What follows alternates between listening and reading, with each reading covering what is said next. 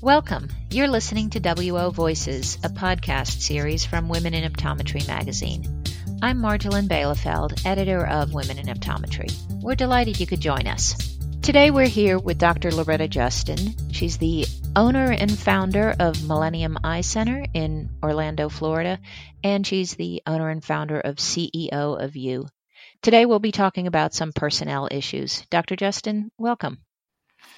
Thank you for having me, Marjolaine. It's a pleasure for me to be here. You mentioned that you involved your team and the MEC, the Mentor, Educate, and Care, that it matches your practice name. How important is it to impart to your team members what your MVP is? It's extremely important because they can't fulfill it if they don't know what it is, and they can't communicate it to the patients if they don't know what it is. I've always believed that you are as strong as your weakest link. If you as the owner know what you want to do, you have the strategy, but the people that are going to help you don't, that's going to weaken the results that you get. You're going to be frustrated every day because what you want to accomplish is not happening. So bringing my team in and helping them to see that vision and helping them to adapt that mission as their own was extremely important. And where over the years we've developed this concept, when we hire people, when we talk to them, I have a conversation with them, something similar to this. This is what we believe here. This is how we are. This is the type of culture that we have. We believe in inspiring you personally and professionally. If you don't like to be part of a family, this is not going to work out for you. And so we're very honest with whomever we discuss or we talk to about an employment opportunity, about who we are and what we believe, what our values are. And I really pay attention to the person the first 90 days to see if they really fit the values that we have. Because once the team is in and they understand what you want to do and they've made it their own, it is so much easier just to implement ideas and everybody's on board. Things just happen almost magically. But that getting the team on board, that is extremely, extremely important. And that begins with you knowing what you want first. So what are some of the red flags that you see in those first 90 days that might indicate that a team member is not working out? I look for attitude. I look for the way they respond to other team members and the way they respond under stress. Every team member, I hire a new person. What we would do before we hire them, we would do a 4-hour work interview, and I pay them for this. And I'd have them come in our busiest days, and I just throw them out there, just so I could see their response, because people are really true to who they are when they're under stress. So I would put them in a real stressful situation and have them walk around and talk to patients, have them deal with patients and see how they respond under stress, because that tells me a lot about who they're going to be. That 4-hour work interview is part of the process. That has been really valuable for us. It has made us change our minds about people who are very, very, they have very good resumes and they seem to be really, really good at what they do, but who they are would not fit in our practice. And that's what I look for. Who is this person? And that 4-hour work interview really help us identify, at least get a good idea of who that person is. How did you come up with that idea? A friend of mine suggested it. She said you should. A colleague of mine suggested that they do it in their practice. They would have anyone who wants to, who applied for a job, once they're considering the person, final interview would be that 4-hour interview. And you would come in. It's a half day. You're going to be working that day, and we're going to put you in that particular job. If you have no training whatsoever, you will be shadowing somebody, but there's a way I would create for you to have interactions with patients, because I want to see how you treat people and talk to people. Now, you mentioned earlier that when you first created your standard operating procedures and policy manuals and business plan, that there was some turnover. Firing people isn't easy. How did your philosophy on that sort of evolve? In the early days of the practice, every decision I made was very reactive. So it was my reaction to a particular situation. If a staff member did something that I just thought was unforgivable, I was upset, I was angry, that could be basis for them to be fired. So I was making decisions based on a reaction to an event. I didn't really have any way to be proactive about my decisions because I didn't have any written rules. So hiring and firing was very difficult at that time because my decision was being made on how I felt. And therefore it seemed like I would fire somebody because I didn't like them or they were not good enough for the practice, so to speak.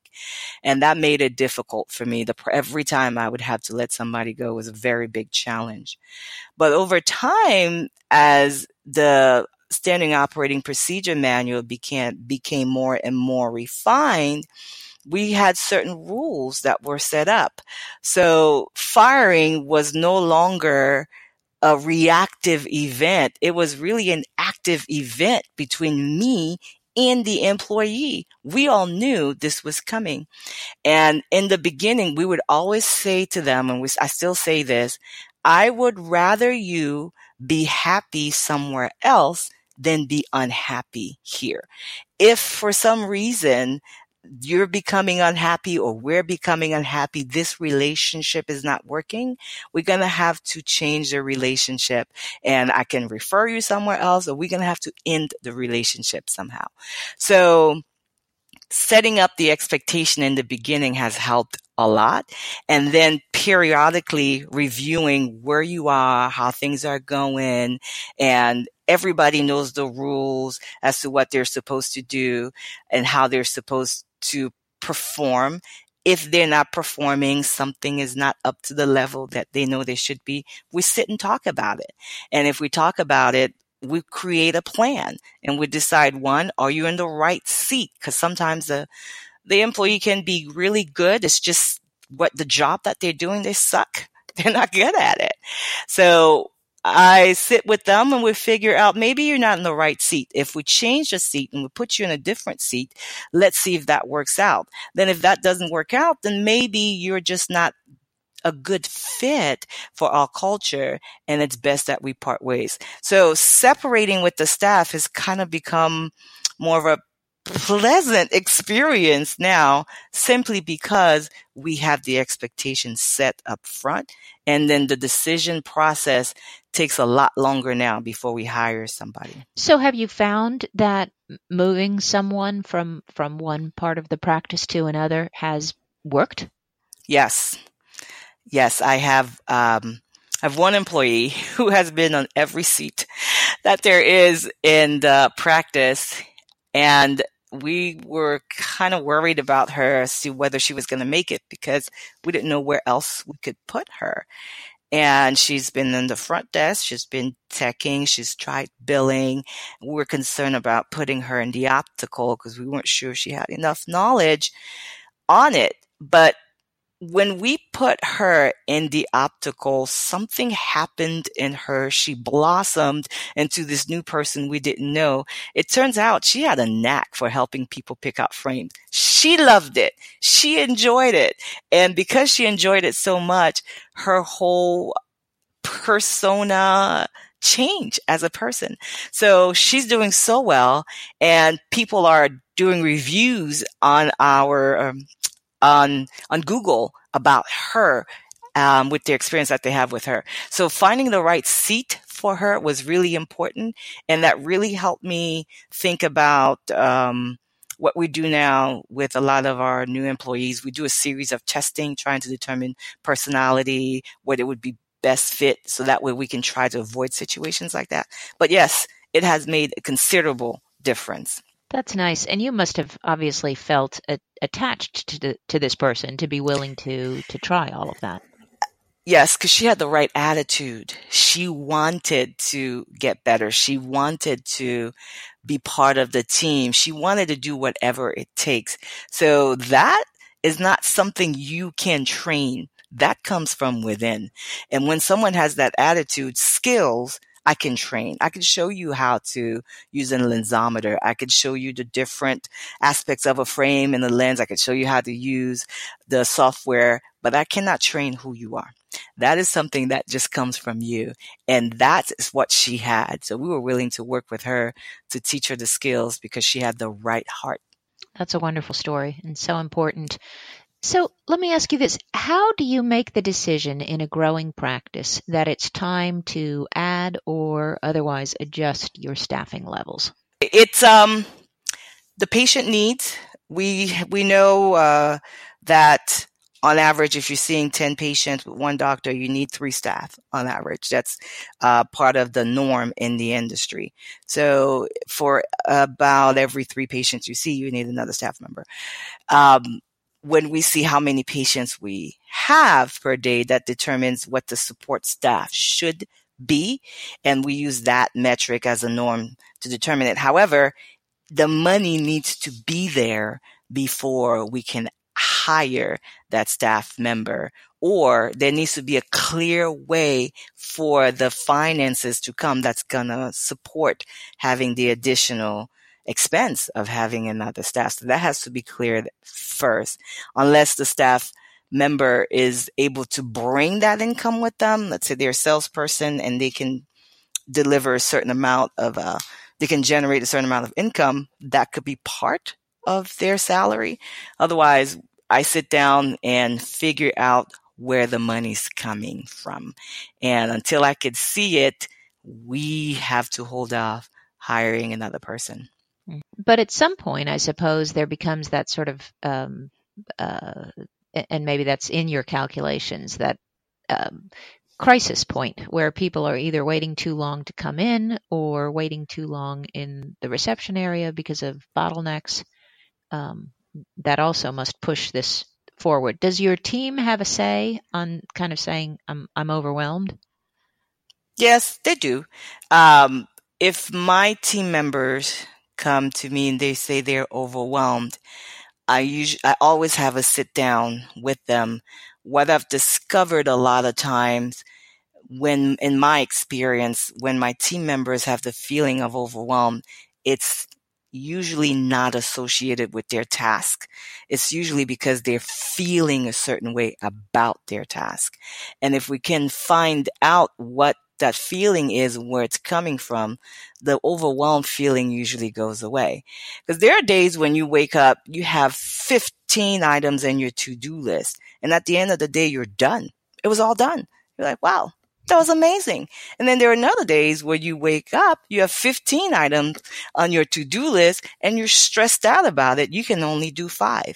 So what's the difference between those 2 days? How are you able to do it today, but yet you couldn't do it the other day? So a lot of times I sit with them and we talk about why we feel overwhelmed, because overwhelmed is a feeling, and the feeling comes from your perception or your belief about something. A lot of times it's not the actual tasks. It's not really what's happening. It's just your perception of it.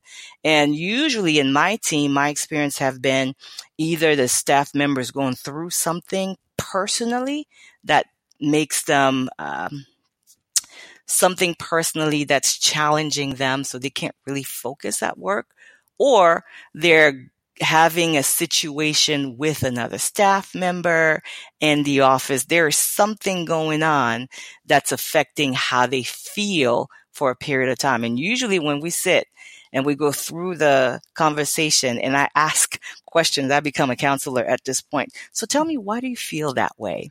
Where do you think that feeling is coming from? And once we hash it out, and we usually discover that it is something emotional that's going on. And when we can address that, the overwhelmed feeling usually go away, because our brain is amazing in adapting, Marjolaine. You'd be surprised of the things we could do. At one point, it was hard to learn the ABCs. And then at some point we could write paragraphs, and then we've written books. So our brain can grow and adapt to any load almost that we have. So we usually address that first before we add another staff member. Before we add another staff member, it needs to be really evident that we have met the requirement in our metrics as to how many patients that we're seeing.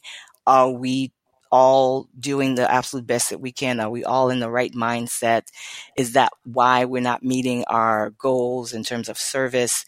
And once we've figured out and remove all of our personal feelings out of the way, then it becomes a very practical decision. Then at that time, we do add another person.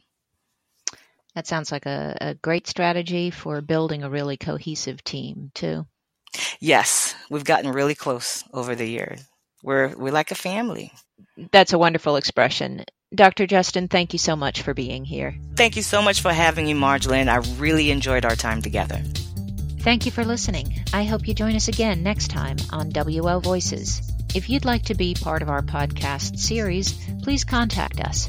You can email us at wovoicesonline@gmail.com or via our website, womeninoptometry.com, on Facebook at WO Magazine, or through Twitter or Instagram at WomenODs. See you next time.